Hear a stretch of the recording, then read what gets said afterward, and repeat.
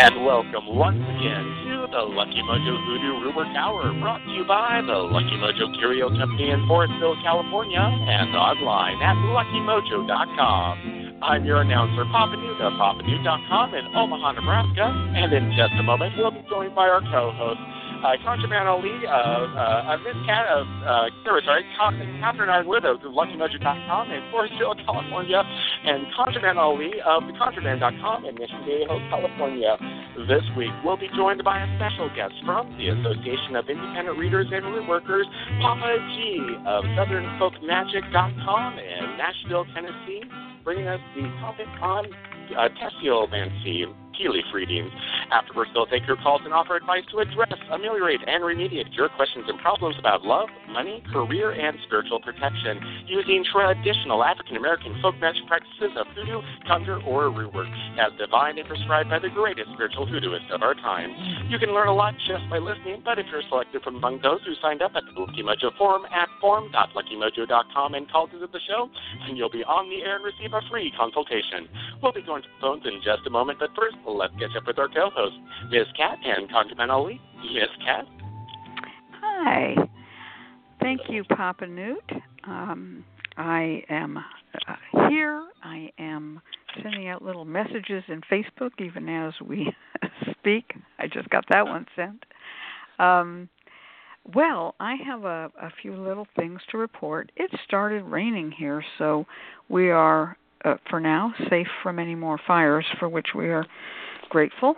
We had a lovely Thanksgiving, and I want to send a shout-out to my second cousin, Mike, and his wife, Linda, and their children, Ziva and Sam, who had us over for Thanksgiving.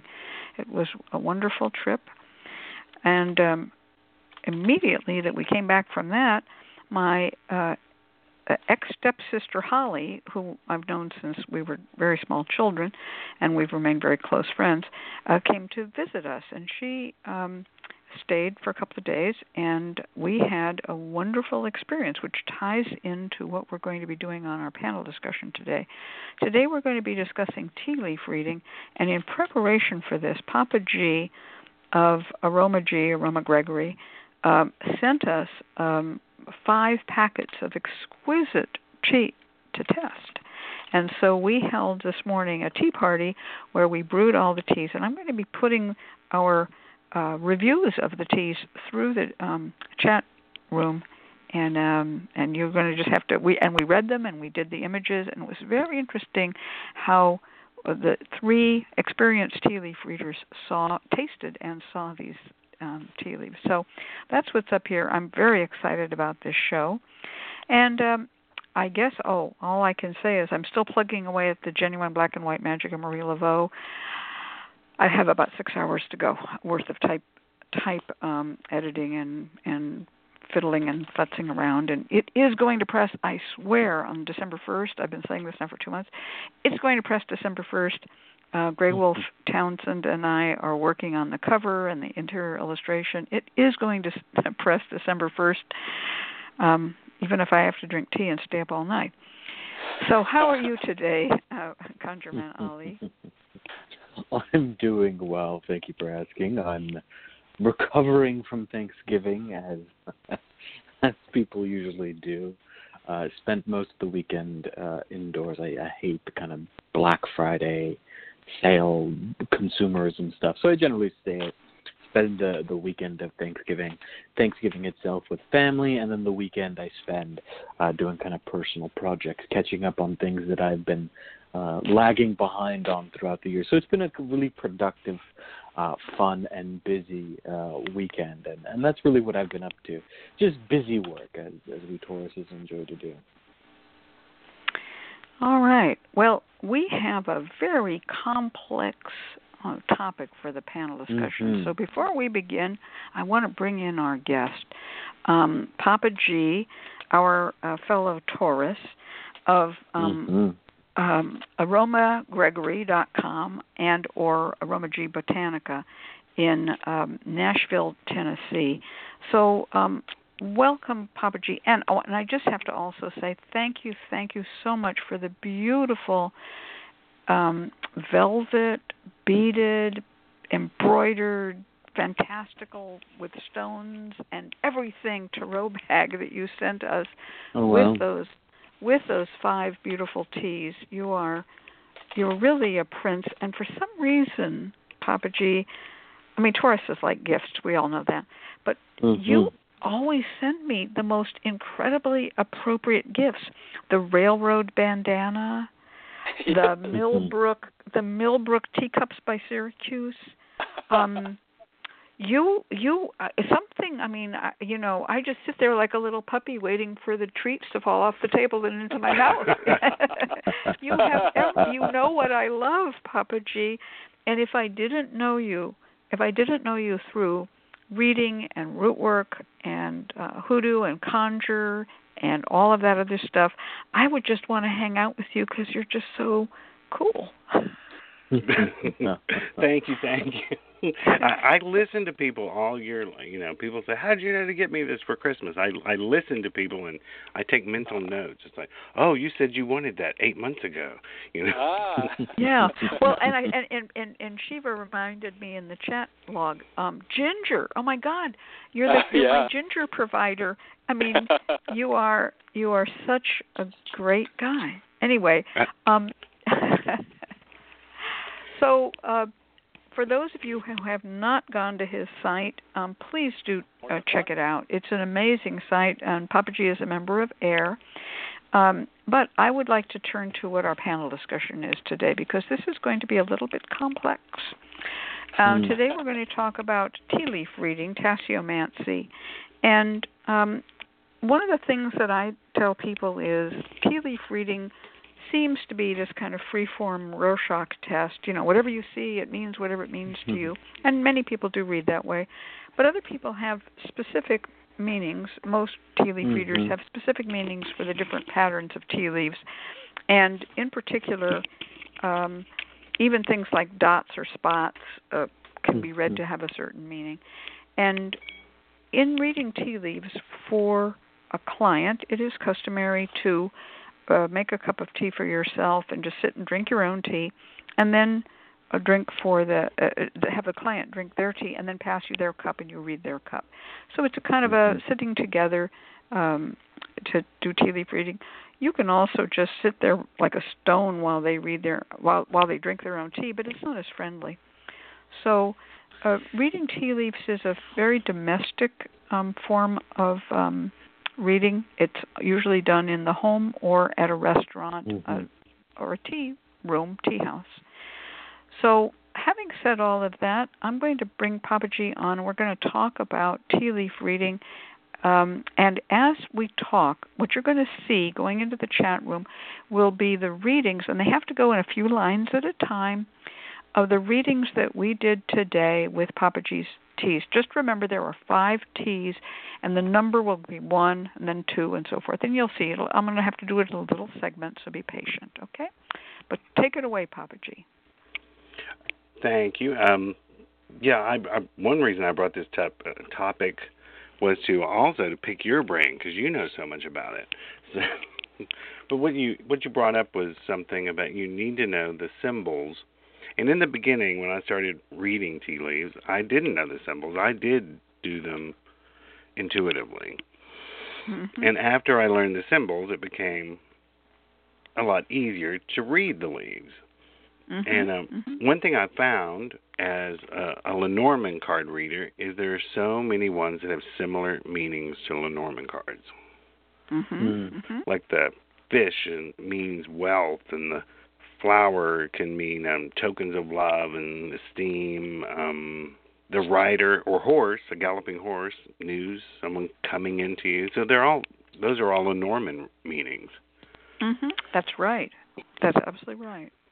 I did recently order there's a lady in Australia on Etsy who makes tea leaf cups. Because, I have a large collection like you, not as large as you, but I have a lot of the Ainsley cups of knowledge. I think I have 30 of them now.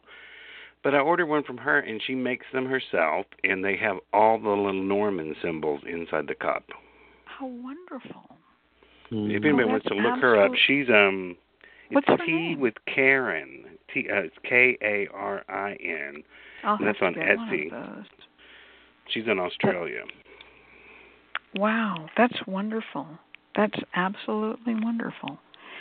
Well, I'm going to. What I'm already into uploading autumn mist tea. Now this tea, and here's what I'm going to talk about these readings a little bit. What we had to give you kind of an idea. So we had the autumn mist tea, which is a green tea, and it was served in a Fraternal Order of Orioles cup from Reading, Pennsylvania.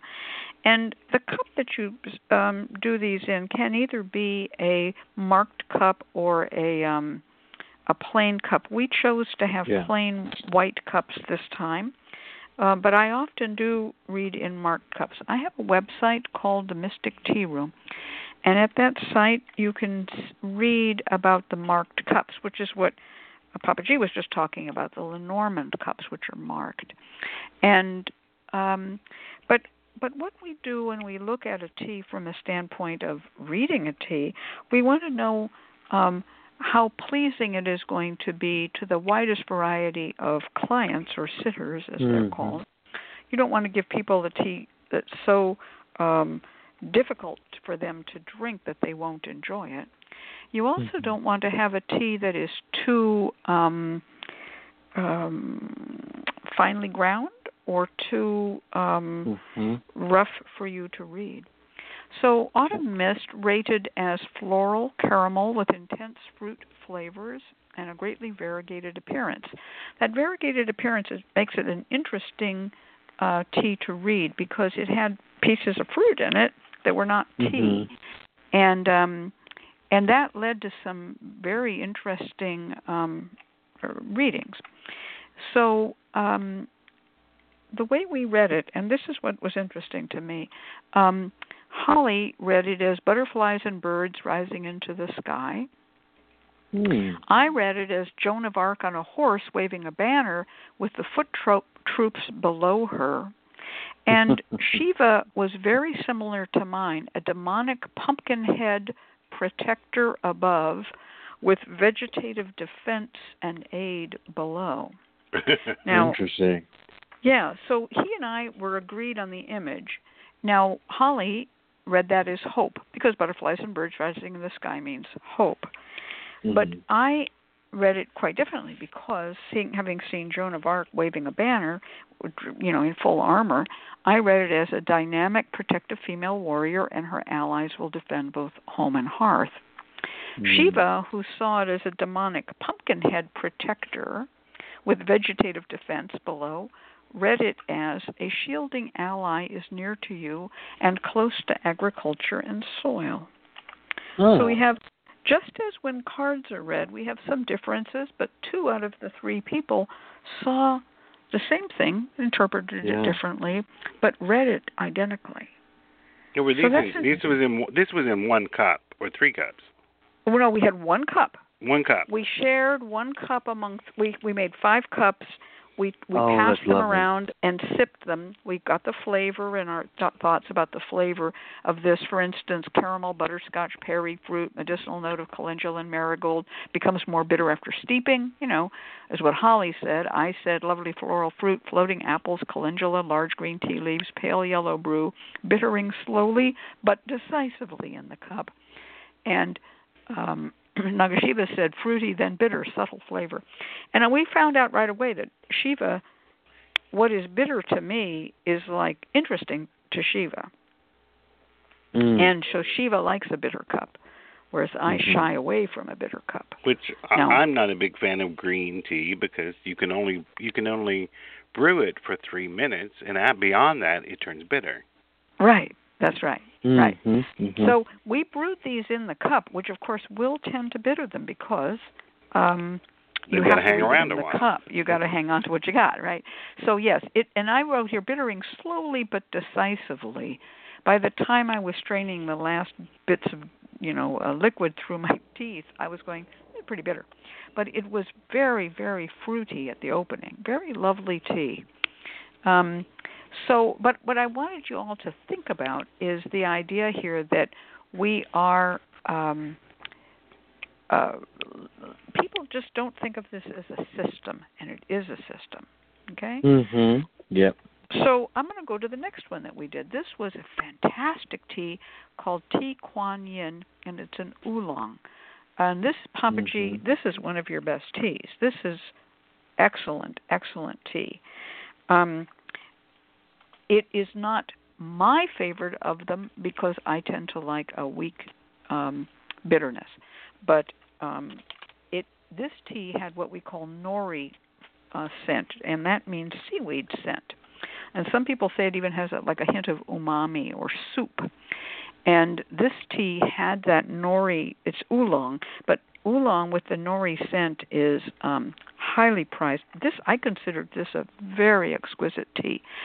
If I were to make it, I would probably make it myself weaker than Holly made it. She was in charge of brewing, and she tends to like a bitter tea. It might be more affordable that way. It's one of our more expensive teas. It's like, I think it's like $12 an ounce.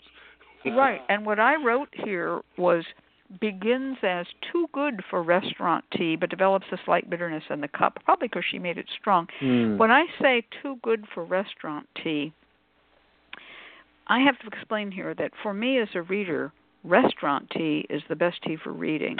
Now, people think, it's just restaurant tea. You got some Lipton's green tea, whatever, they got in the Chinese restaurant. I don't say that because I come from California, and what I'm talking about is the very special teas that were served in the banquet halls upstairs in Chinatown when I was a child. And as a child, I didn't know what oolong was. I said, I want that restaurant tea. But restaurant tea is often chosen for two reasons. For reading, because it has beautiful long leaves, but also, so it's readable, but also oolong doesn't bitter up. The other one that reads very well, and you did not send a sample, is pu'er. And that's my other go-to reading tea, because pu'er, pu'er never bitters up. It is kind of fried and cooked, and so it stops the enzymes in the tea from changing after picking, and but it's a very dark red tea, whereas oolong is a lighter gray, greenish yellow tea, and it is easy to read because you don't have a lot of brown stuff in the bottom. You don't have to drain it as thoroughly. The liquid doesn't stay there as a color. So on this one, we had a lot of strong flavor notes: jasmine, chrysanthemum, herbaceous. Holly said flavor remains consistent after prolonged steeping. I said develops a slight bitterness in the cup. Nagashiva said exquisite nori soup scent and taste, and he likes that taste, which some people describe as an oolong that could almost become a miso soup. Do you know what I'm talking about, Gregory? Mm-hmm. Yeah, miso soup. Yeah. So there's a slight soupy taste to oolong, smoky, soupy, nori, seaweedy taste that is almost like food. It's a tea that's almost a food. And also, when I was very poor, I was taught by a Chinese friend of mine that if you were very poor and couldn't afford much food, you would order oolong tea and put a dash of soy sauce in it, and you could drink it as your soup. But you could not do that with other teas other than oolong, in his opinion. And I've done that, and it is quite rich. The oolong will take well to salt. It's interesting. Yeah. So that was that. You were talking about a system. A lot of people don't know that you're supposed to actually read the cup a specific way. And I'm working on a book on tasseomancy, and in doing some research, I found something that I had never thought of before. I never approached it this way, because you actually, the handle of the cup is known as the home. Right, home and away. Directly across is the far side is the away. And so basically when you read the left side of the cup from the home to the away, it's things that are leaving you. From the away leading back to the home, or things that are coming to you. And then what I read that was interesting was on the left side is negative infinity, and the right side is positive infinity. I had never heard that before. That's a new one to me, yeah, because I always read it down the side from the top, the first day to week, and then the second week, and the third week, and then the bottom is the danger or the safety, depending on how the cup is done. How the person was taught to read. The third tea we had was Da Hong Pao, an oolong, which we served in the First Methodist Church of Ironwood, Michigan. It's spelled different than our name, Ironwood, but we love that cup for that reason. And it's a very beautiful cup, a favorite. So this was also an oolong. It was also seaweedy, grassy, and the flavor remained consistent. This was the tea that I chose for best readability, Da Hong Pao. And I would have put the Kuan Yin as the second best for readability, but this particular Da Hong Pao oolong was amazing. And we wrote about it, thin, long leaves for a good fortune-telling experience, very easy to read. So what we saw in this one was really strange. We all kind of agreed. We had, I should go back to number 2, and I forgot to mention it. Well, the first image we had was mountains and ravines, mist over a rolling stream bed, and bridges across gaps. That was Holly. I saw a robed and hooded figure rushing through the night, guided by the moon and bypassing foxes. And Shiva saw a witch flying on a broom in the sky with birds. And so we all saw this image rushing around and crossing. Now, I have to explain that Holly is undertaking a long journey and has left her home and has her 2 dogs and a cat in her truck on a journey and stopped here on her way. So that all of 3 of us went, oh, well, that must be about her, right? And she read it as adventurous journey on a clear path, probable short and long-term success. I read it as safe travel empowered by knowledge and ingenuity if the journey is planned well. And Shiva said, expect a magical visitor from afar. So he was reading it passively that she was the visitor, which I found was interesting. And that she and I read it as her journey. It's interesting, too, that your personalities also really come through here. I mean, you see Nagashiva and yourself see similar images, but like you see Joan of Arc, you see the pumpkin-headed figure, you see a figure with a cloak, you see the witch, but you guys have Holly's the least similar dark. kind of interpretation. Yeah. Yeah. Well, it may be also that we live with one another. We chose one another because we are similar in our styles. Yeah, so the Da Hong Pao, Holly saw a village or community in turmoil. I saw Margaret Hamilton, but not as the wicked witch of the West, but it was just actually Margaret Hamilton, and she was looking. Well, she had a large plumed hat, and she was looking down an assemblage of jumbled and ruined possessions. I immediately saw this as the fires in California, that everything was destroyed. And but there were these little elves, little sprightly elves, like little nature spirits, dancing around her, but she hadn't noticed them yet. And Nagashiva was kind of the odd one out. He saw a farmstead with a scarecrow, a barn, and a rooster. And so then, for the reading, Holly saw a decline in success or vitality due to attrition, due to deaths, despair, departures. Even the victorious gains little due to nearly total destruction of harmony.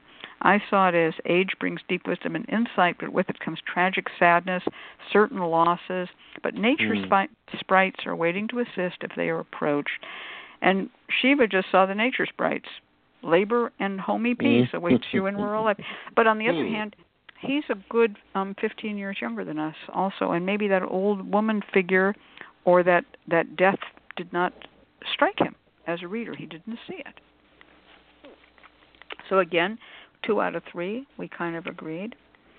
Then we have the smoky bonfire tea. Tell me about that tea, Papa G. Well, everyone in the store loves it. I don't like it at all. but it had a flavor to it, the things that you described that you liked in the past, and I thought you would like it. To me, it tastes like potpourri. Yes. But it does have, it has some, it has some Lapsang Souchong in it, so it has a smokiness to it. Mixed with, I think it's mixed with rooibos and some red berries, I believe. Yeah, it looks like red peppercorns or something. I am actually consulting the website right now to tell you what's in it. We have like 300 different teas. Yeah. Oh, of course. We smelled so many different things in there, and I don't know that they were all ingredients, but we certainly had a hint of these scents. And we mentioned cloves, cardamom, cinnamon, Skyness pink pepper, hibiscus, rose, smoky black tea.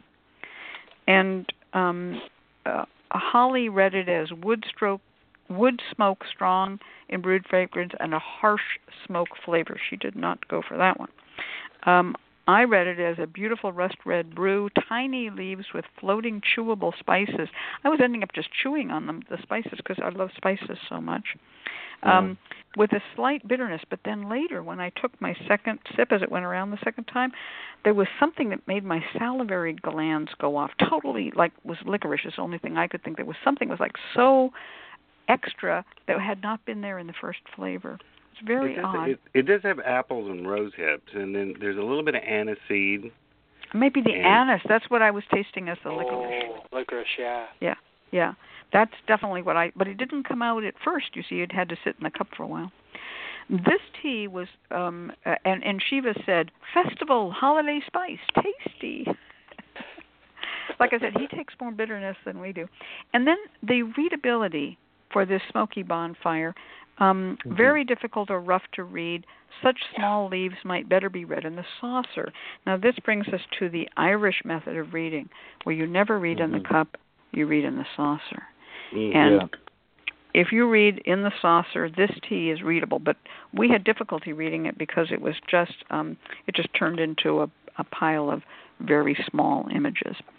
So Holly said, we are climbing Jacob's ladder. And it was this shape. I said a flagpole, a ladder, or a flying buttress atop a hill. In the sky, a chain of dots. Now, I read the chain of dots very traditionally, and I'll get to that in a minute. Nagashiva said, a little chick looks up at the sky flock, yet unable to fly. So that was that same upward pointing. What we saw as a flagpole, he saw as the beak of the chick. And this happens sometimes in reading. One person is seeing a scale where I'm seeing a huge hill with this flying buttress or something, and he's seeing the whole hill as the chick's body, and the little upward pointing thing is the chick's beak. And that is an interesting similarity and difference, is what scale the reader will see it at. So I read, Holly read that is out of an indiscriminate jumble of facts or experiences, someone can discern an upward path and climb to the stars. Epiphany. And I read that one as an upwardly aspirational journey, begun with a clear intention and a lofty goal, leads to financial success, because the row of dots, I was taught, means coins or financial success. And then, so I have a more traditional reading on that. And then Shiva read it as aspirational, has potential, watch for future development and growth. So we all agreed on that one. It's very clear. But it was difficult for all of us. We all complained about how hard it was to read. Clumping. All righty. Now, the last one we did was go ahead. I'm sorry. I'll just close for a while you talk. Go ahead and talk. I was just going to say that it's interesting. There's a conversation going on about people who are interested and not interested, or curious about tea leaf reading in the chat room.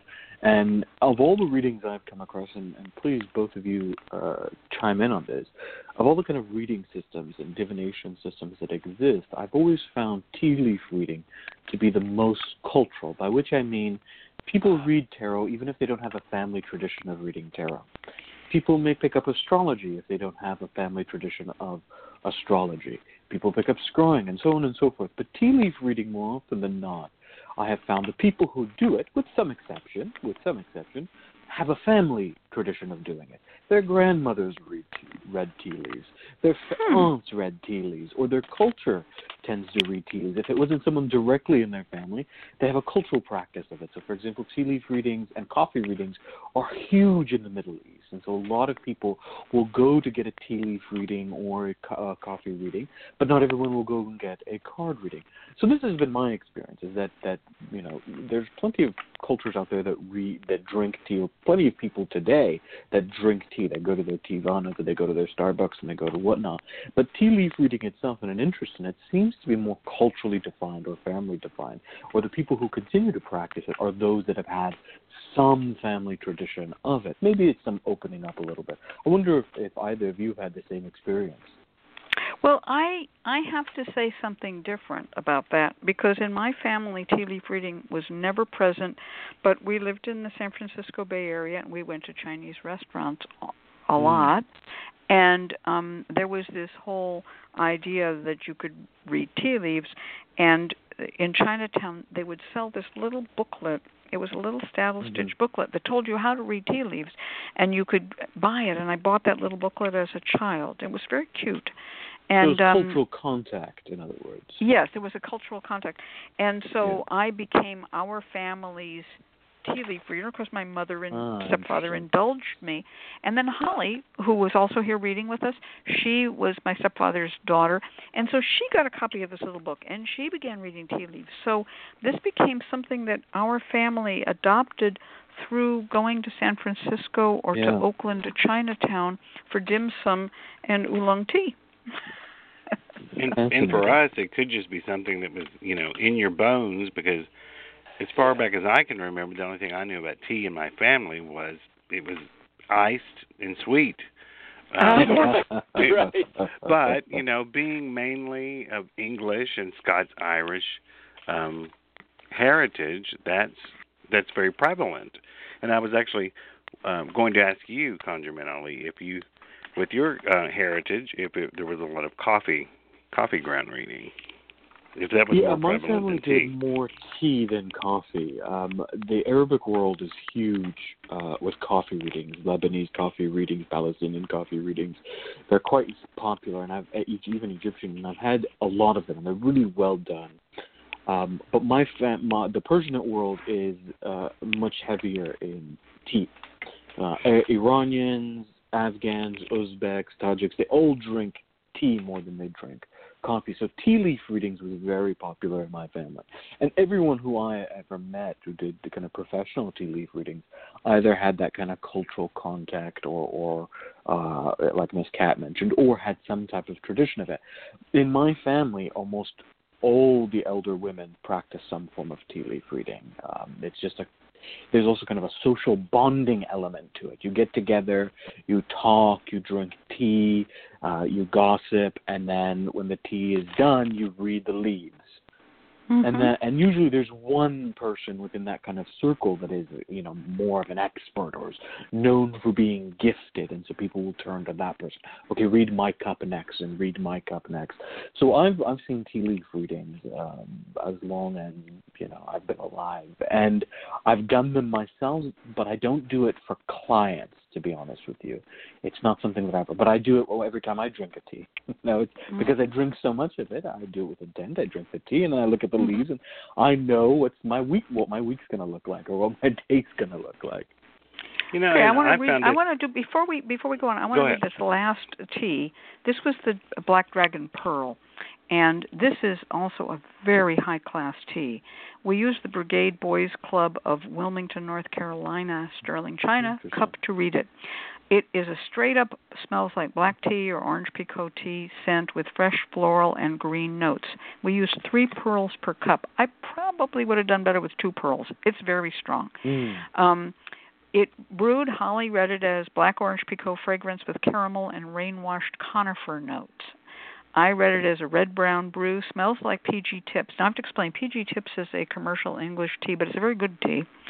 Smells like PG Tips, but with cocoa and pine notes, but has a stronger bitterness. Again, I might have made it weaker if I had been familiar with it. And Nagashiva read it as complex and beautiful black tea flavor because bitter doesn't register with him. Then the readability, which we find this out as we work with these teas. Readability, the pearls unfold gradually into long leaves, an exciting development, and upon stirring, they are lovely and fun to read because as they lay there, the orange-red brew is at the bottom, and the whole top of the cup is pale golden yellow, and even up to green. It's like a airbrush fade, and when you stir it, poof, the whole thing turns orange, and it's just delightful. The image Holly saw when the handle is held on the right, a light is hidden under a bushel basket, and when the handle is held on the left, a cauldron bubbles. So from home and away, first from home to away is a cauldron bubbling, and then a light hidden under a bushel basket. I read it as two people separate themselves from the crowded populace and sit at rest beside one another in an open space or city park. This is what she saw as the cauldron bubbling. I saw the two people sitting in the open space, affectionately leaning toward each other. And Shiva saw an owl sitting on a branch with Luna above. So what I saw as two people, he saw an owl and the moon. But they were similar images, but we did not agree on the images much. The reading, Holly went with make what you want with what you have. I read it as a fond meeting of like minds, perhaps a courtship will ensue, and Shiva read it as you are in a settled resting place, watch carefully and enjoy. So both Shiva and I agreed that there was a passivity there watching everything going on around, but I saw that they were almost so protected they would develop their own relationship. So those were our readings, and I wanted to put these through because people come to this show to learn how readings are done. And I wanted you all to have an example of three people, two of whom have been professional tea readers, and one is an amateur. Nagashiva is an amateur. Holly and I have both read professionally. How we read these cups, and also how we judged the tea. It sounds like a fun night or day or whatever it was of drinking tea and doing readings. Yeah. Well, it was very fun, and I really want to thank you, Papa G, for making that possible. I will be reading for one client today, and if Shiva makes the tea, I will be reading the Da Hong Pao Oolong in the Svea Cafe cup from Rockford, Illinois. So whoever our lucky client is. Yeah. What type of I know that I prefer as many cups as I collect. I prefer to read in a plain white cup. What about you, Kat? I don't. I prefer to read in a cartomancy cup. I like astrology cups too, but I'm kind of almost too good an astrologer to accept it. You know what I mean? I guess, but I like to read a cartomancy cup. But in doing so, I make the mental switch to the corresponding tarot card. In other words, if it's the Two of Hearts, I go Two of Cups. I know that's the Two of Cups, right? Right. Or if it's the Four of Clubs, I go Four of Wands. There aren't as many cards in a cartomancy cup, but there's no trumps.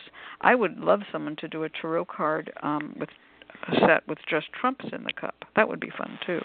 Oh, interesting. And I often do a tea and tarot reading for people. And I find that the cards I pull behind, I'll read the cup first, they basically mimic what I just told them that was in the cup. But sometimes people want that visual of the cards, but it pretty much is just me repeating myself. See, I like the cards for a reason. There is a good book on this that was written in 1925, Why Read the Cartomancy Cups, and it explains for one example, if you have, let's say, a snake, and everyone knows a snake means deceit or a hidden enemy or something of that nature, and there's this hidden enemy in the cup, right? But if the snake is biting, let's say the Two of Hearts, that snake is attacking your love life. your engagement, not necessarily your marriage, because you wouldn't, that's not a marriage card, but it's an engagement card or love affair card. If the snake is instead biting the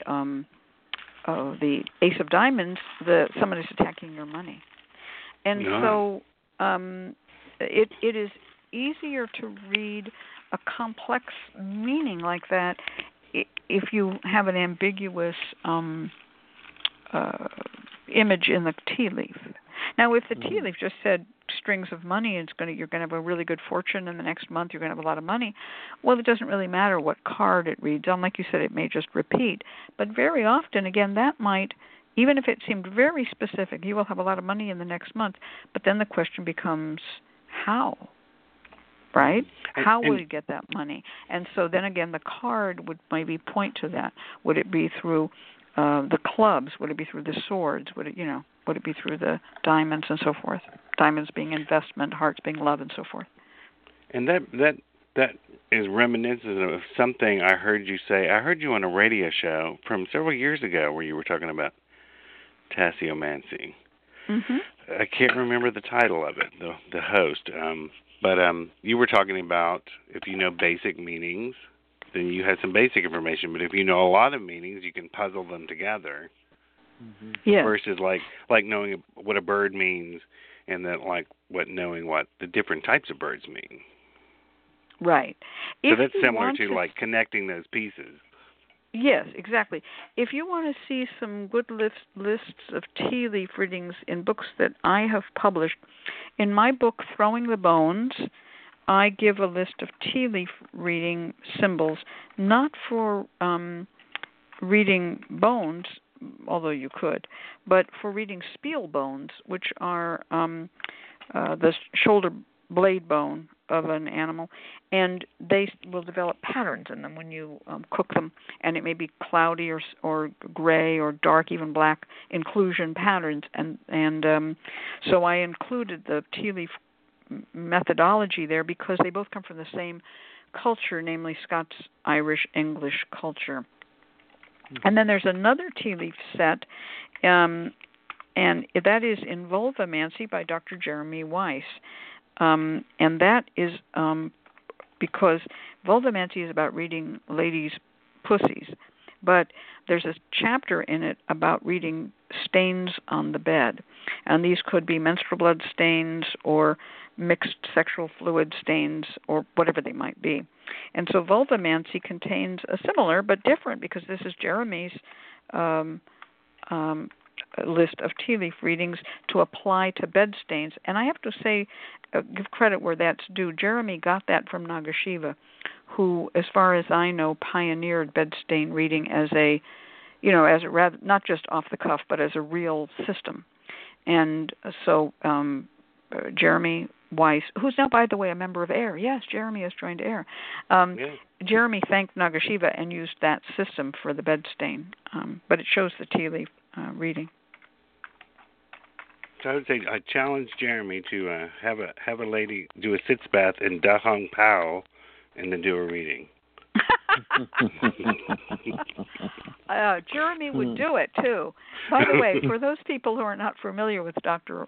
Jeremy Weiss, he is an actual doctor. It's not just an honorific title. He's a doctor, and he just joined AIRR, and he is makes Jewish style amulets, but he also does sexual counseling, both medical, social sexual counseling, and also magical sexual counseling, and you have to be over 21 to get it, and it comes with a promise he is not going to have sex with you. That's not what it's about. It's what it is. That's his specialty. It's interesting to note, too, here that the longer you do this, the more you kind of develop the vocabulary for this reading. You'll start to develop an understanding of what each one of the symbols means. You can start off with something like a traditional list of correspondence. This means that, that means that. But eventually, as you do more and more of these readings, more tea leaf readings, you'll start to understand that maybe the snake showing up in that position means something slightly different than its traditional definition.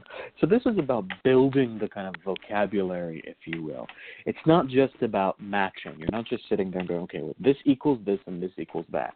What you're developing is a language, if you will, a symbolic language that you then piece together to tell a story. And this is the case for most forms of subjective divination, but I think doubly so with tea leaf readings. So the best way to get good at tea leaf readings is to do them, and do them often. And study the meaning. I mean, mine became, like I said in the beginning, I didn't use the meanings, but it became deeper. It made more sense. It became more meaningful when I actually took the time to learn the meanings, which, that's my pet peeve with tarot readings. People who call themselves, I'm a tarot reader, but I don't know the meaning of the cards. Like, then you're not a tarot reader, you're a card reader. Right. Well, that's an interesting thing. It's the same as what happens with, I put 5 things in a bag and I'm a mojo maker. It's not just divination that has this problem with the instant expert wannabes, and you can tell a real tea leaf reader from someone who's not. It's obvious, it's pretty obvious when you talk to them and see what they do. Anyone can play at it, and it's fine. It's like, playing at tarot. I really respect tea leaf reading as a long-held tradition. There has been a lot of restaurants, and I collect restaurant ware. There have been a lot of restaurants where tea leaf reading was offered as part of the menu service. You got your tea, and a waitress would come and read your tea leaves, and they were trained to do so. They usually dressed in sort of Eastern European, Romanian gypsy or type costumes.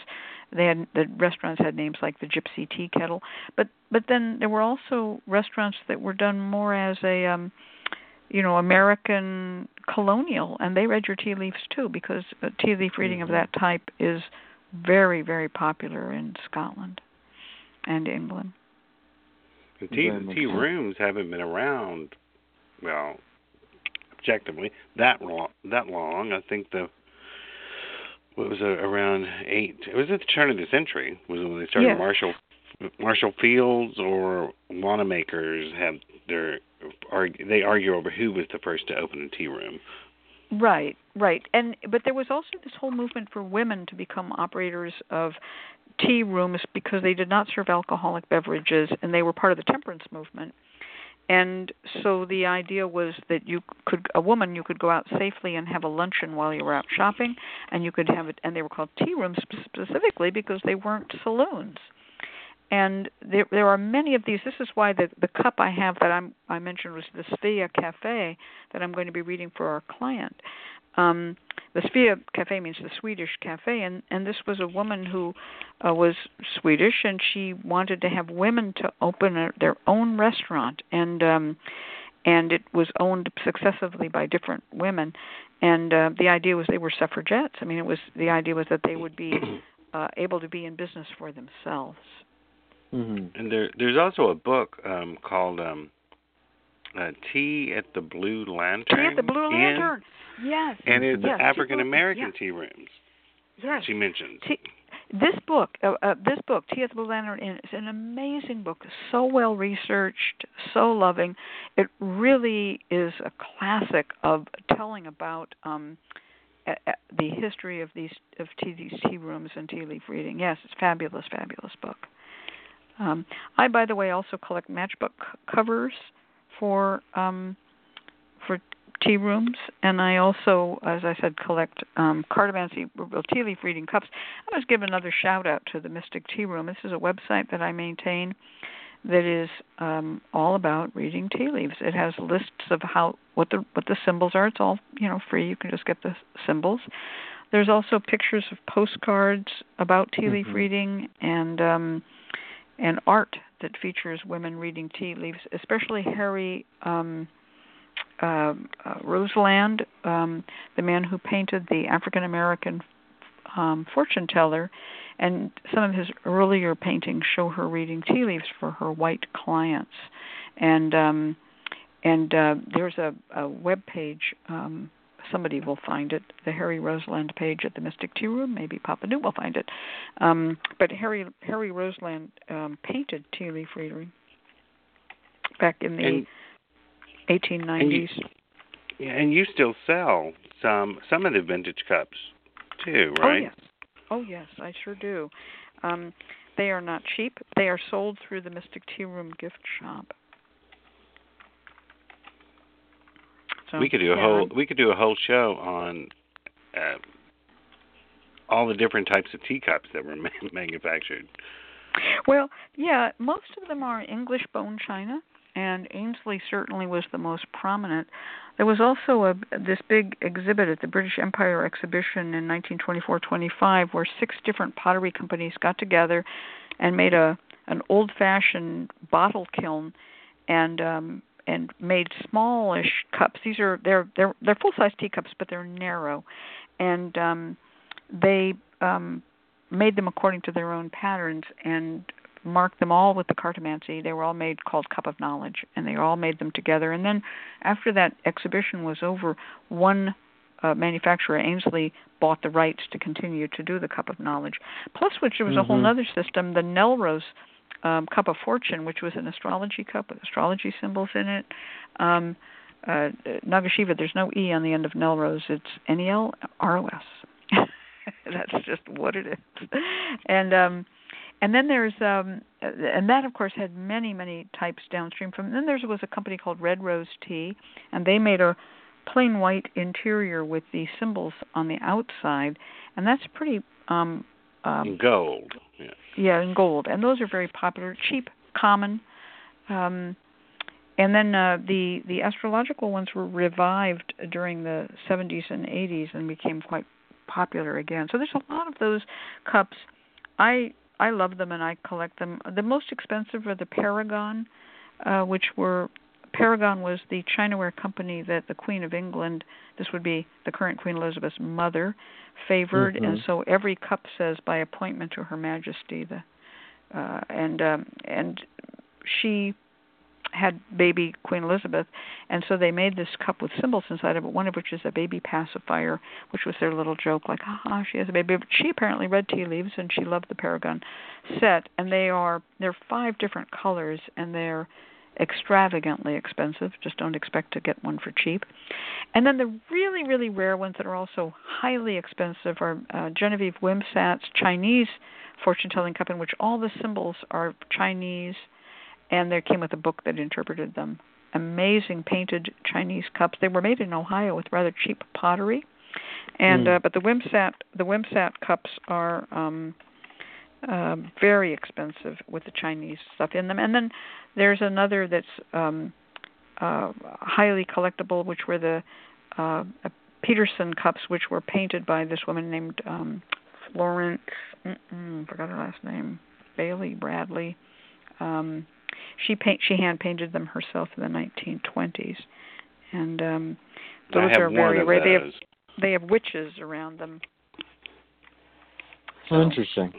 Yeah. You mentioned the baby Queen Elizabeth, and I wanted to note that what I found fascinating is that in the tradition that I kind of grew up in, where we saw tea leaf readings and coffee readings, more often than not, the type of readings or the type of questions that came were revolved around babies, marriages, and relationships. Those were the most common types of readings people were interested in getting. And sometimes you can see these in kind of other traditions. In astrology, a lot of people kind of come, I should say nowadays, come for astrological readings to find out more about themselves or more about their compatibility with a partner. But with tea leaf readings, it was almost always the number one question is, will I get married? Who will I get married to?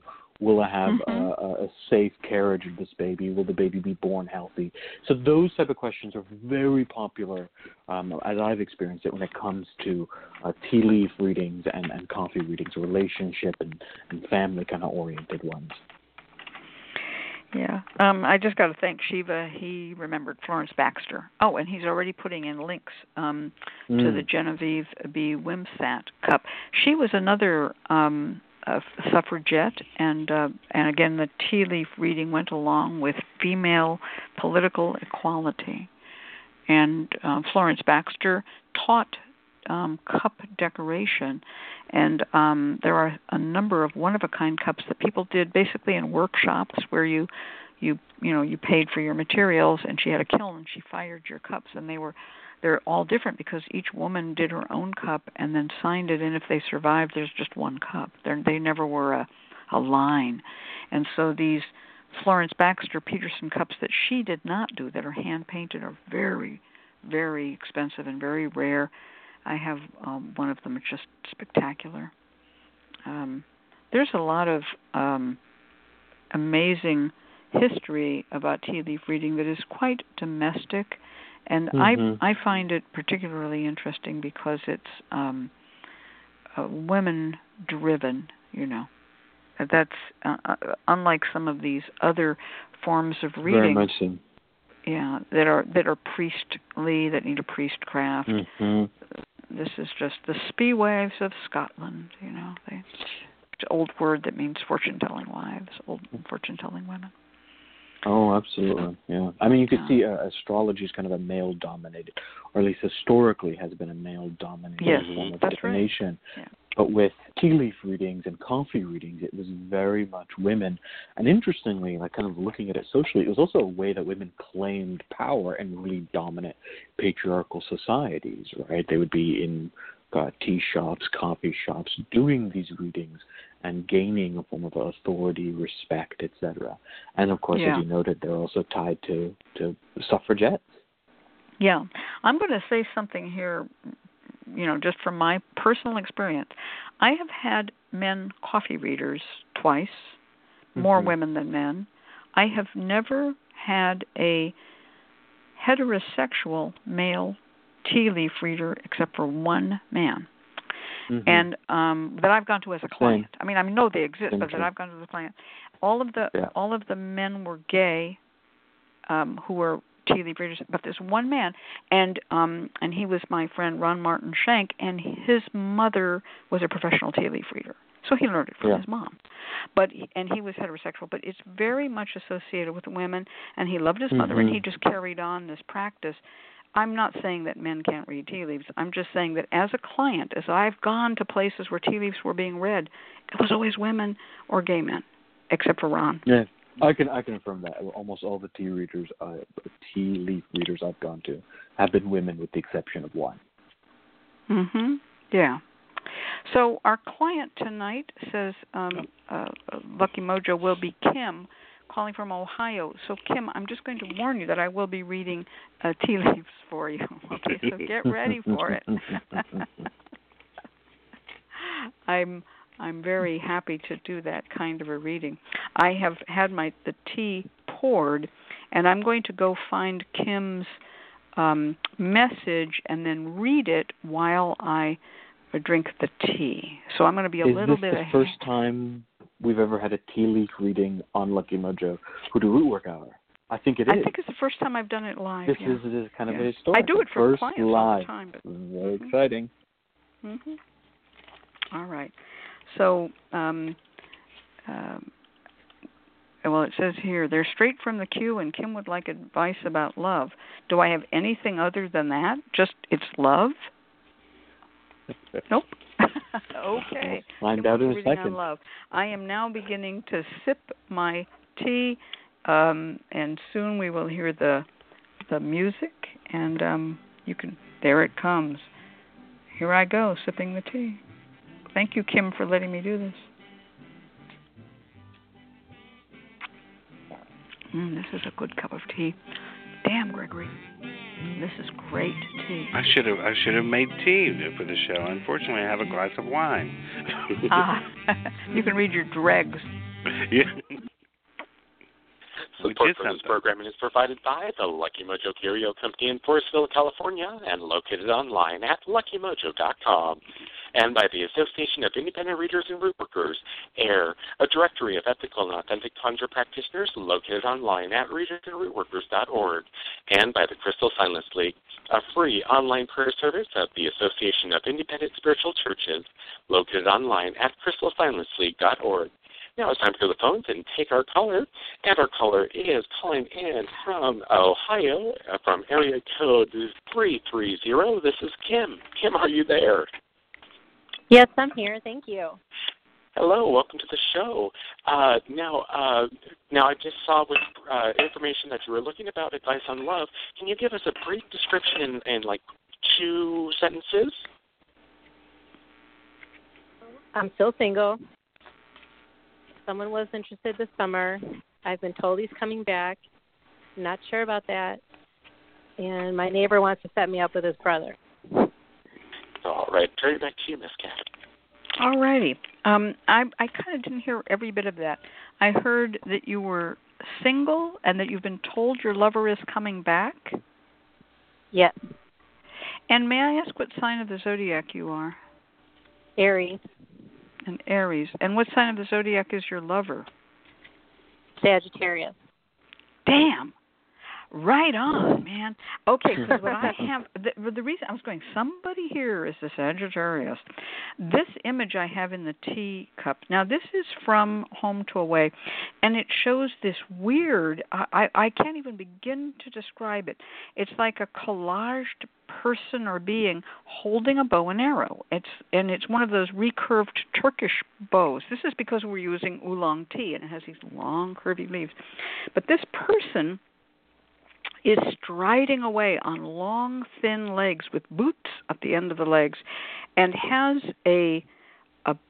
almost a skull for a head, and is just kind of going away and dragging with them some sort of a person or child or doll with its feet kind of dragging behind, and he's just like going away. He's very cartoonish. It's very unpleasant looking.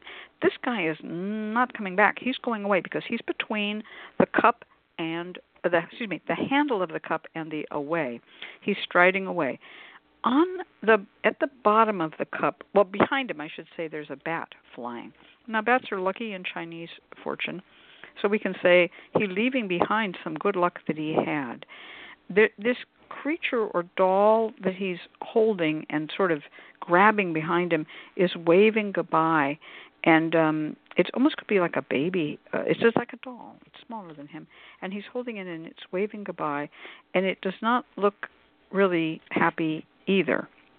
However, underneath, in the bottom of the cup, there's a bunch of long, straight twigs. Now, when you get a twig in a cup, it's called the stranger in the cup, because theoretically you're only going to get leaves. And there are actually 3 of these long, straight twigs. And so this is 3 potential new loves, because the stranger in the cup, especially when it's toward the bottom, is a person that is coming to you. If the twig is forked, it's a female. If it has no forks, it's a male.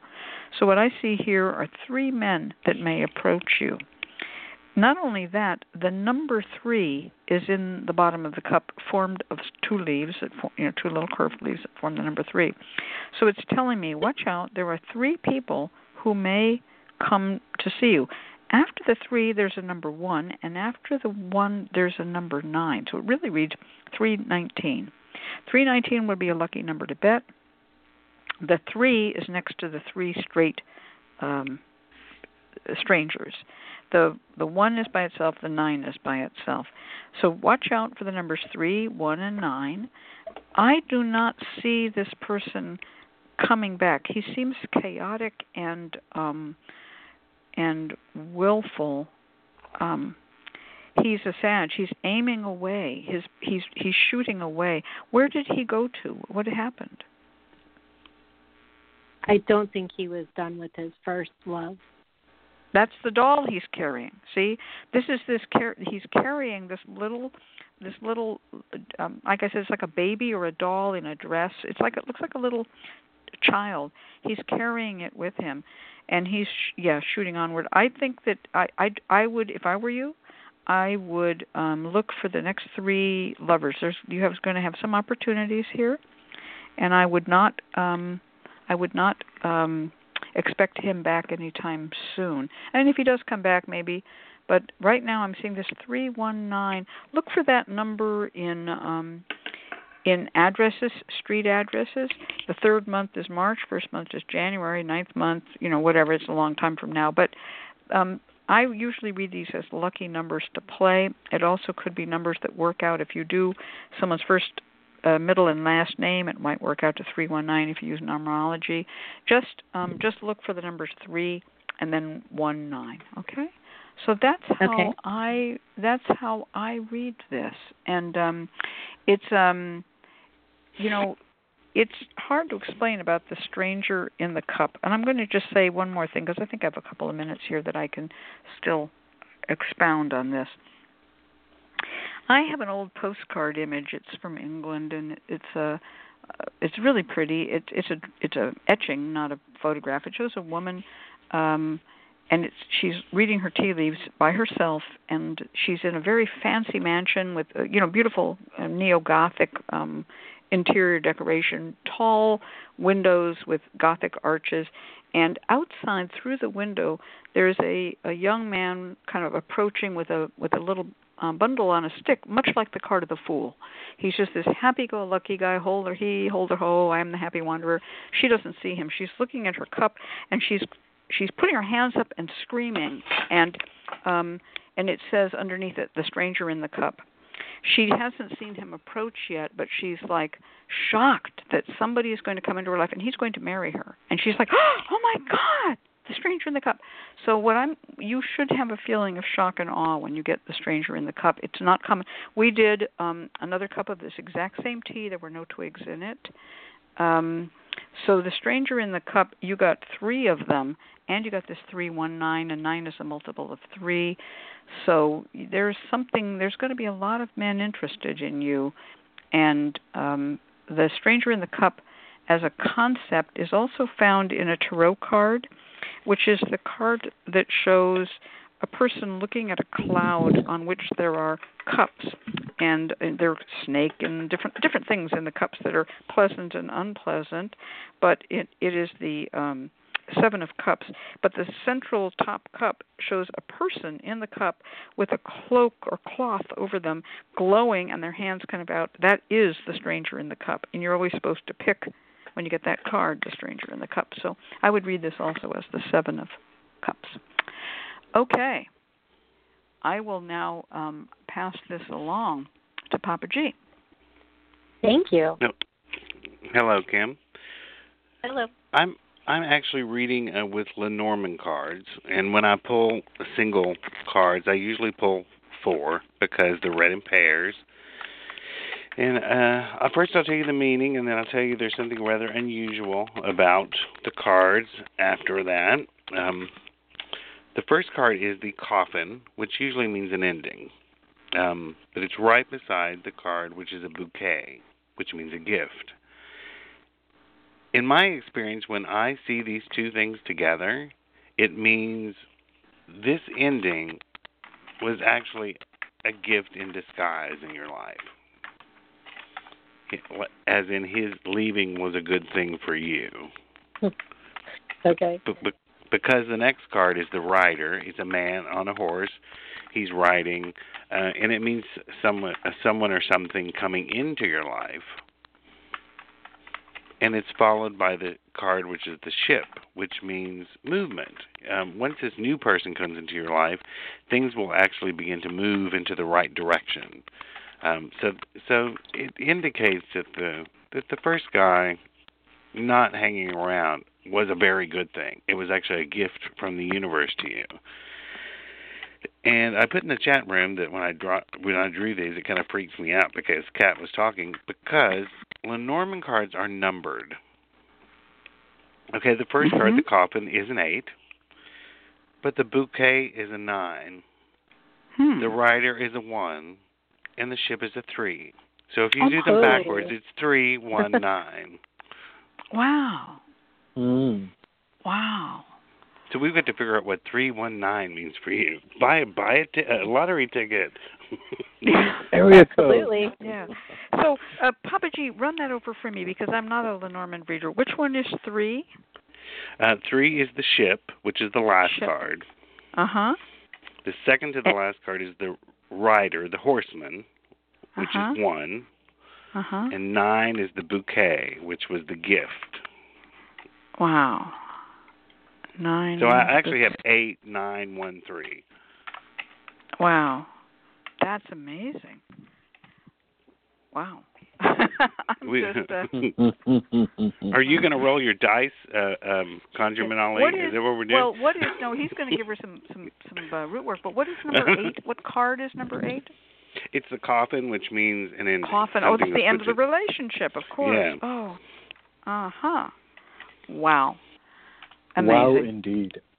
Yeah. So, yeah, so the end of the relationship, good thing. New guy, going to make movement. Yeah. Interesting. What a fascinating thing that is. Well, now, a lot of times when we read for people, we give them bad news about a relationship, and they're discontented and they're hurt, and they're like, "Oh, I didn't call this radio show to get a reading. I was told he's never coming back."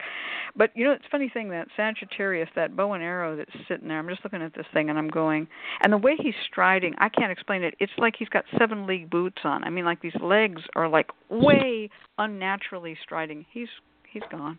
He's gone. So let's turn this over to ConjureMan Ali. He's going to take us to where, first of all, to soothe and calm you, because you just got some bad news, and then he's going to tell you how to get those potential strangers in the cup to really jump at you. Yeah, Okay. I think you've had some fantastic reading here, and Miss Cat is right. That's exactly what I'm going to do. I'm going to give you work that'll help heal the heart and help you move on and really bring new love into your life in an exciting way. So what I want you to first do is to write down what it is you are looking for in a partner. What qualifications, what characteristics. He should be tall, he should look this way, and he should be really handsome and generous, and so on and so forth. Write this list down, and write it preferably during night. Then fold it up, place it under your pillow, and sleep on it. And the next day, the first thing that you do when you wake up is to revise that list. And people have heard me say this before on the radio show. It's what I always tell my clients to do, because I believe that the list that you're making, the list of intent, should be meaningful. And we want to dig down deep into the essence and spirit of something. We want to touch that spirit, so to speak. Once you've got this list, once you've revised it, this is what you are going to work with, this list. I want you to fold this up and set this aside. Get yourself violet leaves, rose petals, and lovage root. And you're going to brew this into a tea, and you're going to bathe with it. This is going to be done for 3 days, letting yourself air dry every single time, and gathering a bit of the used bath water and sprinkling it at your front door. This both helps to soothe the heart, to purify, to cleanse away any pain or vestigial remnants of kind of doubt, but also opens you up to new love. Once you've done this, 3 days, on the 4th day, you're going to begin your candle work. You're going to take the paper that you had set aside, and you're going to place it underneath a white plate.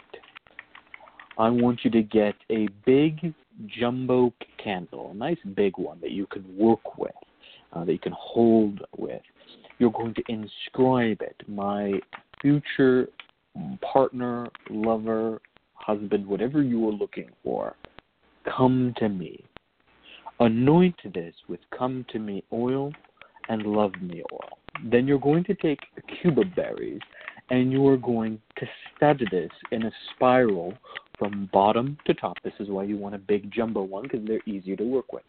Studding a candle means softening it a little bit and then sticking the cuba berries into the wax. So it's going to take a little bit of manipulating, a little bit of patience. It's going to be tricky, but you stud it. And you don't need to, make it, a million of them, but enough to spiral around from the bottom of the candle to the tip of the candle. Once you've got this studded, you're going to melt the bottom of the candle and stick it to the saucer. Take some honey and ring it clockwise once on the white plate around that pink candle. Sprinkle some rose petals on top of it. Get a vanilla bean and a cinnamon stick, and you're going to tie them together with a red string. And you're going to tie them, and every time you knot it, you should knot it a total of 7 times, you will say very forcefully, "My lover, wherever you are, you will come to me and be mine, committed to me, mind, body, and soul." 7 times you're going to knot this so that you have a little bundle of a vanilla bean and vanilla bean stalk and a cinnamon stick. Place this inside the ring of honey right next to the candle. Take your finger, dip it into the honey, and taste it. As this honey is sweet to me, so will love be sweet to me. Light your candle and pray over it. Pray over it before you go to bed and let it burn for a little bit, focusing on that candle, then snuff it out. Repeat this for 4 days so that you've bathed for 3. You've bathed for 3 and you've done candle work for 4 days. On the 4th and final day, let it burn all the way down. Then get yourself a small red flannel bag. Place into this bag the list that was underneath the plate. Place it into the bag with 2 rose petals, one representing your heart and one representing your future lover's heart. Put in a few of the cuba berries that have kind of fallen off of that candle into the bag, along with that cinnamon vanilla bundle. Pray your prayer in the bag, tie it, knot it 3 times, give it a little bit of come to me oil and love me oil, and then spray it with your perfume. This perfume is something that you should wear regularly. When you you get up for the day and you're ready to go out, you will put your Mojo bag in your pocket. First spray it with your perfume, then spray yourself. This way, through scent, you are linked both to your Mojo bag, and also scent will work as a powerful way of attracting your future partner to you. The kind of leftover wax, cuba berries, etc., honey, all of that can be buried in your front yard. If you have a front yard, if you don't have a front yard, you could bury it in a potted plant. This is the working that I recommend to you, and I believe that it will draw to you the ideal lover that you seek. Wow. That is classic work. I hope I managed to type it all down as you were going. If anyone has any questions, you should check the chat room, because I did think we got it all. And thank you, Papa Newt, for putting some of this also. We still have the, he has to make a couple more links here, of course. Also, people are going to always ask, well, what if I don't spray my perfume? What if I dab it? Go ahead, dab it. That's okay. It isn't about... Yeah, it's all about how you prefer to work. And, of course, he covered one of the major questions, but I live in an apartment. I don't have a yard. Yes, use a potted plant. And for your spell remnants. This is a very beautiful spell, and there's really nothing I would add it to it other than the ConjureMan Ali mentions. The cuba berries are used to heat up the love. Let's talk about studying a candle. So there are several ways to do this, and I'm going to tell you one that I happen to like. You can get a gas flame, something hot, and you can make a little, use something that's small, like a ball-shaped or whatever, and you basically poke a little hole, and while that wax is wet, you put that cuba berry in there. And let it hold. It'll just hold. But you have to do it carefully. You can use any kind of a little tool, like maybe from a craft store, like a little clay tool, but you want a little tool with a little ball end on it would be good. A screwdriver will work as well. A knife point you don't want to use because it'll take the temper off your knife. They're actually clay tools that have a little ball on a long exactly. stylus. Go to the craft store and get that little clay. And you can use that, by the way, for if you're cursing, you can use that to stud a candle, a black candle with black pepper. Works really well. Oh, yeah. Okay. Wow. All righty. So now we're going to have our network scheduled announcement from our technical tea room.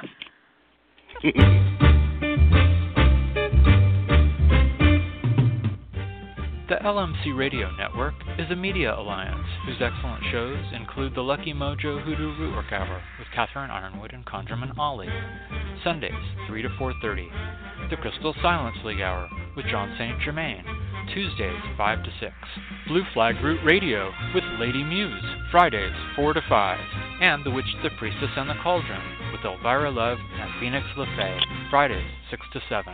All times Pacific, add 3 hours for Eastern, sponsored by the Lucky Mojo Curio Company in Forestville, California, and online at luckymojo.com.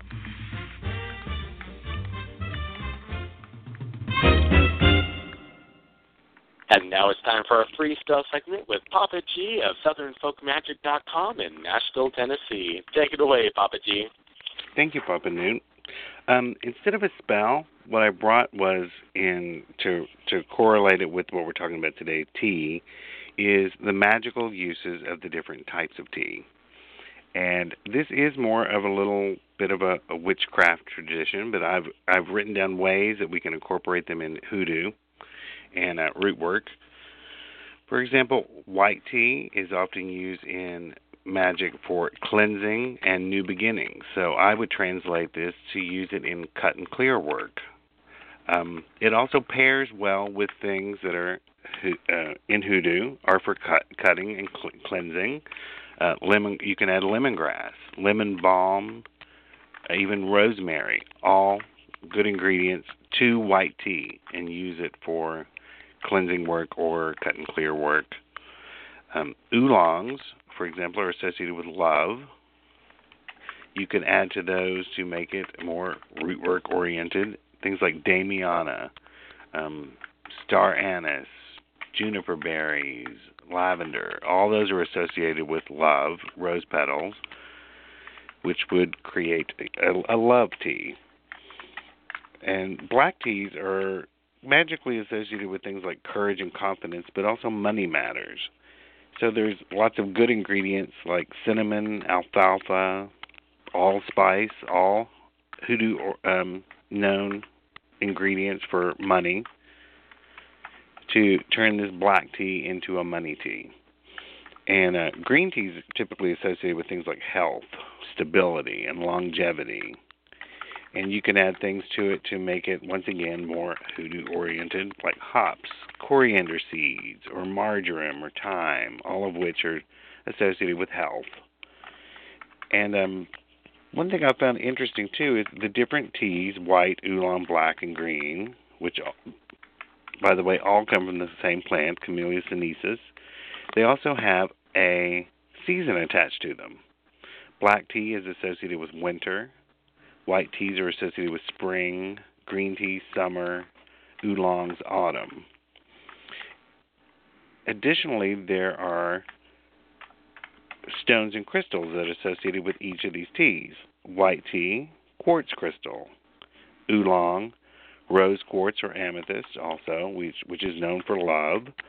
Black teas, obsidian, and I've added pyrite to the mix because it's for money.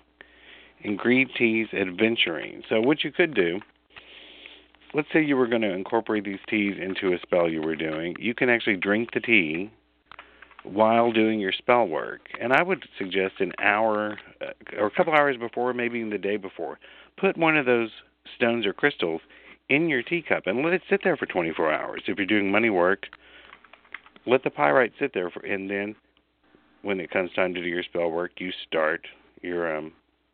take it out, make your tea, drink it while you're doing your work. Also, any of these could be ground up, powdered, mixed with other things, rolled on candles. There's tons of ways to use them. So those are there are magical associations of actually tea. Wow. I'm gonna ask a question because one that did not get mentioned here is pu'er tea. I would presume it's free of the floor. It's a very different tea. It's from the same plant also. But does it have an association with any kind of work? I couldn't find any, but pu'er is often buried to be fermented. Mm-hmm. Yeah. So I think we could probably come up with something for that. Like putting things in the past, maybe. And an earth tea. Also, it might have to do with property ownership or agriculture, as opposed to just straight up money, if you know what I mean. Right. It's a fascinating tea for me. One of the best cheap brands of pu'er is called Nor Sun, which means northern sun, and so I associate pu'er with the north and with darkness in a way. It's just an interesting one. There's also a lot of Japanese branchy little what we might by the Chinese would be considered a cheap tea, but there's also like mu tea and stuff. There's a lot of lore about tea, and it's amazing. This method of aligning the tea with the stones and with the colors is very nice, very pleasant, very good way to work. And a lot of people don't realize that it's all the same plant. Mm-hmm. Now, Reverend Dr. Sweets asked a question. Can you work with Gambler's Gold? I don't know if what's in it is edible, drinkable. I think it is edible. Gambler's Gold is edible and drinkable, and so are a bunch of our other herb mixes. For instance, our Bessamum Spice money mix is drinkable. I recommend that anybody who's interested in this ask for the free flyer by Madame Pamita on it's called Teas and Tisanes, Making a Magical Cup, and it's from a workshop that she gave. It's 2 pages. It will be included in our next book, the red folder, which will be the red equivalent to the black folder, and it will give the whole list of edible herbs, drinkable herbs. Anybody who's ever taken my correspondence course also knows I give a good list of edible herbs. Or you could also buy the book, This Amazing Book. It's a $9 book that I wrote, and it correlates the herbs with their magical uses and indicates which ones are edible and which ones are toxic. So there are many ways to approach this material. You can find books on herbology all over.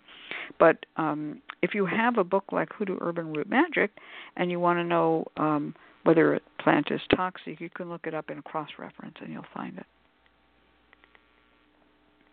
If there was if anyone's watched this new Sabrina show, there was something with the aunt had made her a tea for cleansing, and she put in High John root. Don't do that at home. No. Oh my Lord! But she said a pinch. I guess it was for cleansing. Oh my gosh, yes. You'll be stuck there in the bathroom cleansing for quite a while. Until you're all cleansed out. It's why it's so important to know what herbs you're putting into your tea. A little knowledge goes a long way, sometimes too long. Oh, yes. And your stomach will thank you. Well, and I would say that to any of these, adding herbs that are like candied ginger, you know me, candied ginger heats up and invigorates. It's also calming and soothing. Ginger, turmeric, and cardamom are all related, and grains of paradise, and all of them go very well with any tea that you want to have some action coming out of it, activity. One last thing, Miss Cat. Yes or no? Your opinion. Sugar and milk in your tea before you read it. People won't want to know. I would not put milk in the tea before I read it. I don't mind sugar. I don't like bitterness, but milk will kind of cloud things up, to my opinion. It's just I agree. Me. Yeah. I don't make people suffer, though. If they want to put a piece of ginger in and then eat it afterwards, that's fine. Or sugar, that's fine, too. All right. Well, I want to thank you, Papa G. This has been wonderful. We're going to let Papa Newt do our closing announcements, and then we're all going to come back and say goodbye. Thank you, Ms. Cat and ConjureMan Ali, and thank you, Papa G of SouthernFolkMagic.com in Nashville, Tennessee, for being our guest this week. We invite you to join us next week when we'll have another special guest from the Association of Independent Readers and Rootworkers bringing us another delightful topic, so stay tuned. Once again, we come to an end of another Lucky Mojo Hoodoo Rootwork Hour, brought to you by the Lucky Mojo Curio Company in Forestville, California. You can find Miss Cat via the Lucky Mojo Forum at forum.luckymojo.com and ConjureMan Ali at theconjureman.com in Mission Viejo, California. I'm your announcer, Papa Newt, joining you from papanewt.com in Omaha, Nebraska. The Lucky Mojo Hoodoo Rootwork Hour can be heard every week live on Blog Talk Radio at 3 p.m. Pacific, 6 p.m. Eastern Time, and the shows are available in archive via luckymojo.com/radioshow.html. For all of us at Lucky Mojo, I'd like to say thank you for being here and invite you to tune in once again next week at the same time when you'll hear the familiar strains of the Memphis Jug Band playing the Jug Band Waltz. Thanks, everybody. Goodbye. Thank you, Papa Newton. I want a quick shout-out, Alchemical Artisans Hour, Angela L., Cali Mojo Girl, Cousin Joshua, Dr. Derensberg, and a bunch of guests, Miss Michael, and Moon Age Daydream. And let's see who else we got here. Reverend Dr. Sweet and Sagara Rita, and plus a bunch of unnamed guests. Thank you all for joining us in the chat. We really love to have you here. You keep us on our toes. This show will be available in archive, of course, so you can come back and read all the recipes and learn all about it. And I guess that's it for me. Hope to have you back again soon, Papa G. Thank you, and topic. Yeah, good night. Good night, all. Bye.